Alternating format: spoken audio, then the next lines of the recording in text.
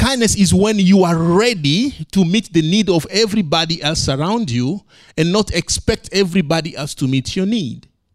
Are you kind? Are you adaptable to other people's need? I know some people will abuse that.